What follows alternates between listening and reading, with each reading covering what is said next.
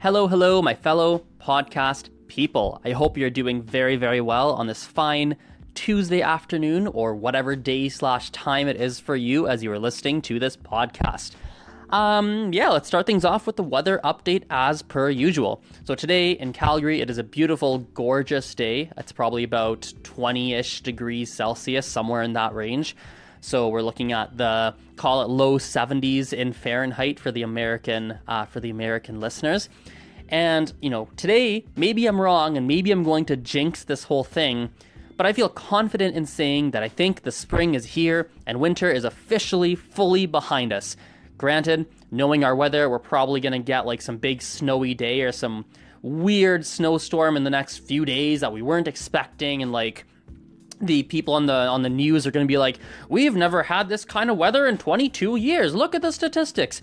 Literally every year we have some weather like phenomena or something that happens weather related that has not happened in a long time. And everyone starts discussing the stats of, oh, did you know this has never happened? And it's just a very fascinating scenario.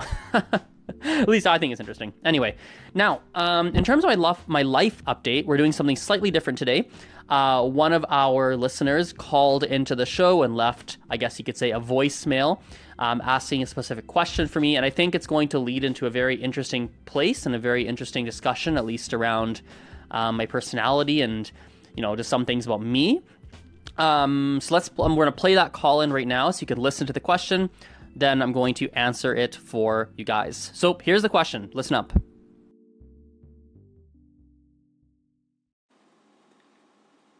Hey, so I guess I was just curious as to your methodology behind doing a daily podcast.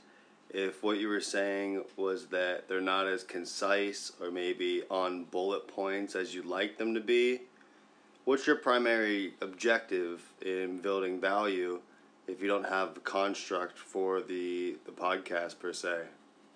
Appreciate the podcast, by the way. Hey, Steve, how's it going? Thank you so much for that question. There's a couple of different parts to the answer there. First and foremost, it's just a lot of fun for me. I enjoy making daily podcasts. I enjoy making my daily videos and making my Instagram content and Snapchat and all that stuff and blogging and Facebook and all of that. And I think that's a really big reason for me. It's just a lot of fun. And, I think that when I look at the podcast, let's take the podcast as a specific example. When I'm making these daily podcasts, it's the same number of people listening every single day. It's like the same stats. I look at the numbers, it's like, oh look, people are consistently listening. It's a consistent listenership or viewership or whatever every single day. So people are actually liking the daily podcasts. And because I like it, my audience likes it, I keep making them. It's also I guess you could say a branding decision as well, because I do work in the field of languages. Currently, I just teach privately, mostly in my city actually, but I know that that's not going to be the way that I don't think that's going to be what I do forever. I don't think that just monetarily, if I want to have a family and get married and have kids and really have a house, things like that, I'm just not going to earn enough. I don't think I'll be able to earn enough just being a language teacher. I don't think. Maybe I will, but I think there might be other opportunities down the road that come my way. And so I'm just making daily content, trying to be really active to keep myself open to different opportunities. And as my audience grows, that opens up different types of options, right? I've now been able to do some speaking, a little bit of speaking. I've been able to get some pretty cool gigs online where it's like I'll get someone who flies me down to run like a camp, like a multi-day language learning camp, and I've been doing more of those. Sometimes it's just like a good resume. My online content's like my resume in a lot of ways, where I will just land a student because they'll check me out online and they'll listen to my content, watch my content. They're like, oh, I really like it. It just opens doors. It's almost like it's kind of like a big resume. It's like a really effective resume, one could say.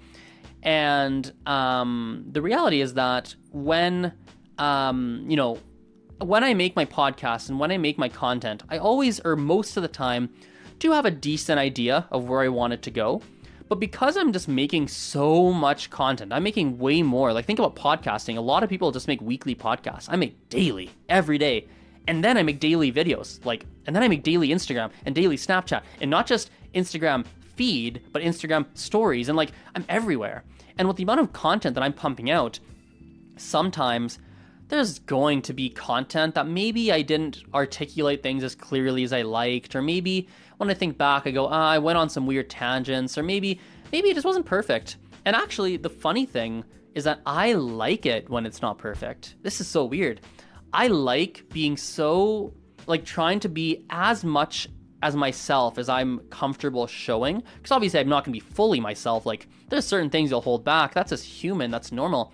But I'm trying to be as much and show as much of myself as possible that I feel comfortable doing online and different places, because I think it's just more interesting. I think it's, when you look at a lot of the content online, a lot of it's really polished, and here's the exact bullet points we're going to do, and I'm wearing the proper clothes, and the good background is there, and I have the proper microphone, and I have a good, script or plan of what's going to happen.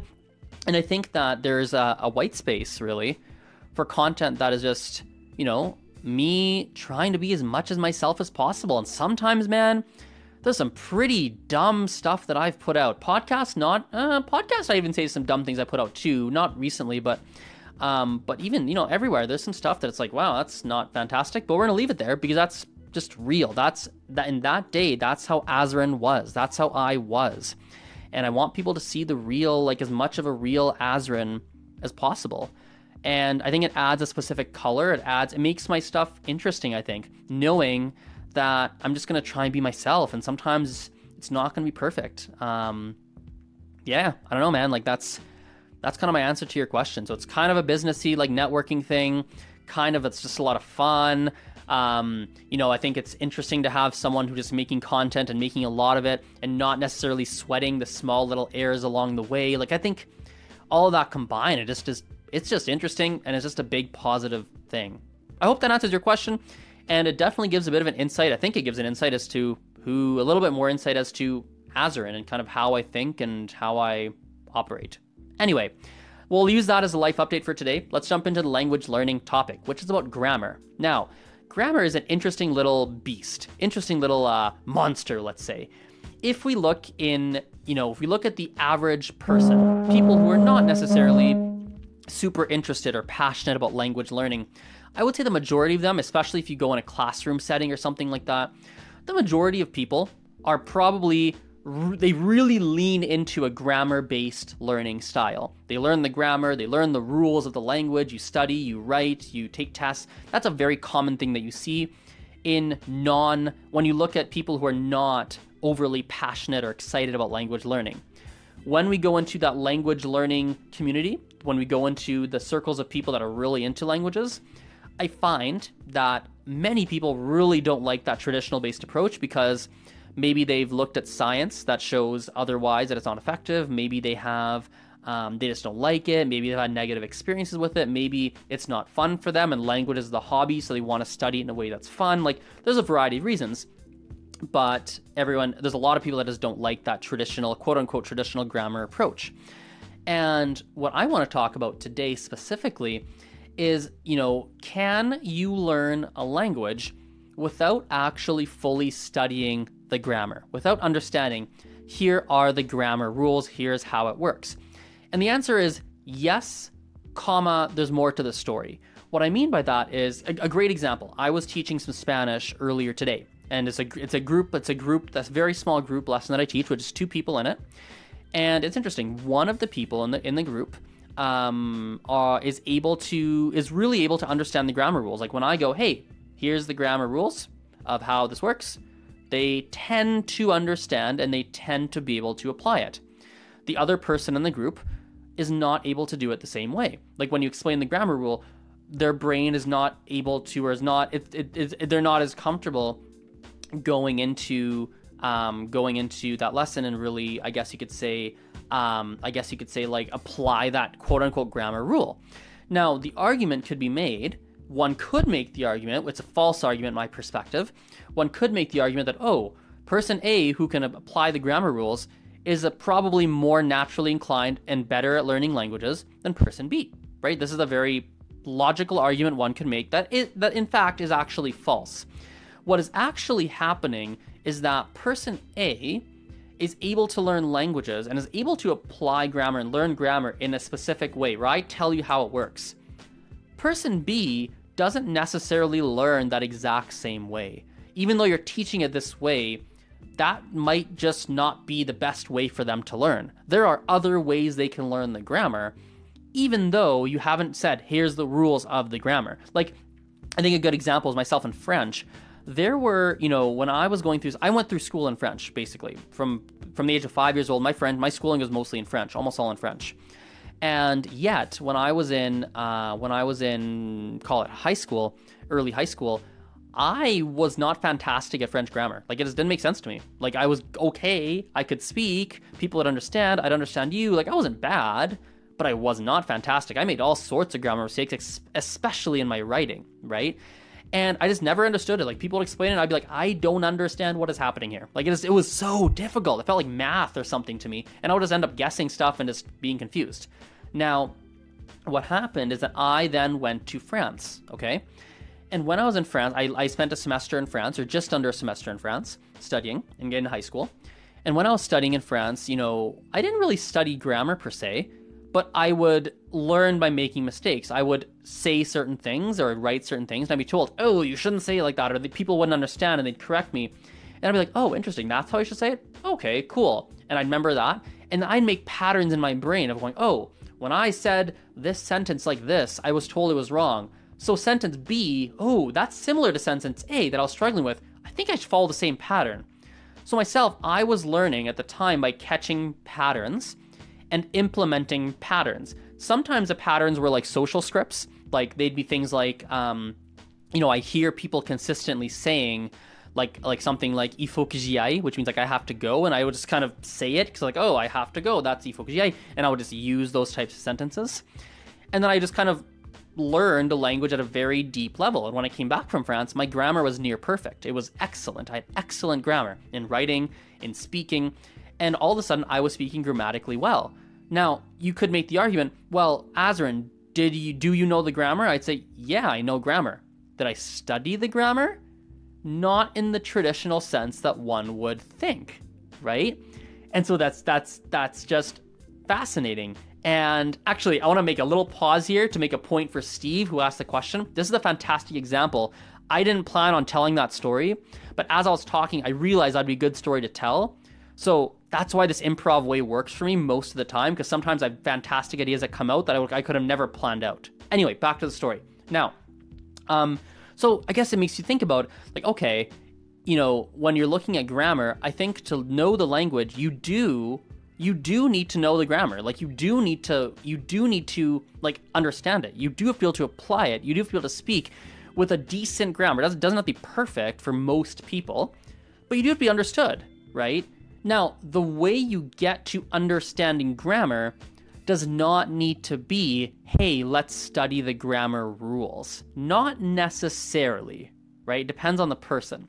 So, when you're looking at your own studies, I know, or maybe people you know, or if you teach, whatever, sometimes you are struggling with something with your grammar, right? Maybe it's you're trying to learn some grammar thing, the rules are not clicking, that grammar tense or that grammar point doesn't exist in your first language, so you can't absorb it. Don't sweat it. Don't worry. You need to maybe try a different approach to absorbing that same grammar point.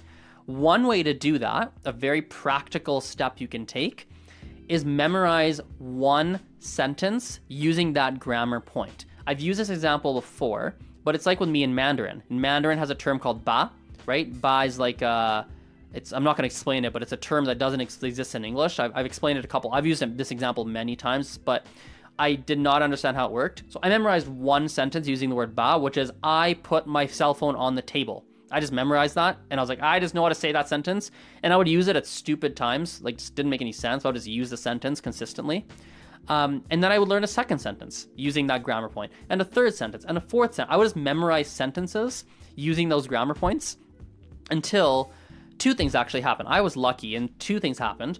One, I memorized enough of like different contexts and sentences with that grammar point that I actually just could understand it and just use it decently well. But also, a weird thing happened. Because I could now say a bunch of different sentences, my learning style, one thing I do is catching patterns, right? That's something my brain does. after memorizing a bunch of different sentences, I caught the pattern of going, oh, I get it. I get it now. I got the pattern. But when he just explained the rule to me, made no sense. Made absolutely no sense. Another way that I've seen people learn grammar points is through reading. Some people are very visual learners, and maybe someone tried to explain the grammar rule to you and didn't make sense, didn't fully get into your brain. But if you consistently read every single day, read daily, as you read, what's going to happen is you, my friend, are going to start seeing a lot of these grammar points in writing. And so what's going to happen is that as you're reading, you're going to start seeing the visual patterns. I'm going, oh, I keep seeing the French imparfait. I keep seeing how people are using this imparfait. I keep seeing the Spanish this. And oh, I'm starting to see how it works. So it's just almost like, I guess you could say a blanket thing that's going to work for a lot of people is more examples. The more examples you can get of a specific grammar point, it's going to help you even more to actually understanding it. And examples in different ways, not just written examples, not just spoken examples, not just hearing it. Like try and engage different senses, I guess you could say. Kinesthetic learning, auditory, verbal, visual, the whole thing. Try and get different examples using different senses and different learning styles to really absorb it properly into your body, and understand that some grammar points take time. So anyway, we'll wrap that up there. Again, I'm going to come back to Steve's question because it's just like running in the back of my mind. Like there's something about doing these podcasts on like 50% planning, like 50% knowing what I'm going to say, and 50% leaving it up to improv, because I know that as I go, good ideas come to mind that I'm going to talk about. I'm not someone necessarily who can just plan it out from like have the bullet points completely lined out. It's not always how I operate. And that improv just leads to really good things sometimes. Now, granted, there is a 10% of the times where the improv does not necessarily lead to the best outcomes. Excuse me. And sometimes the improv does not lead in a fantastic place, but that's the minority of the time. And so I just kind of playing to my strengths and playing to how I like to create content, and I know what works. So anyway, thanks for listening. Talk to you guys next time. Bye for now.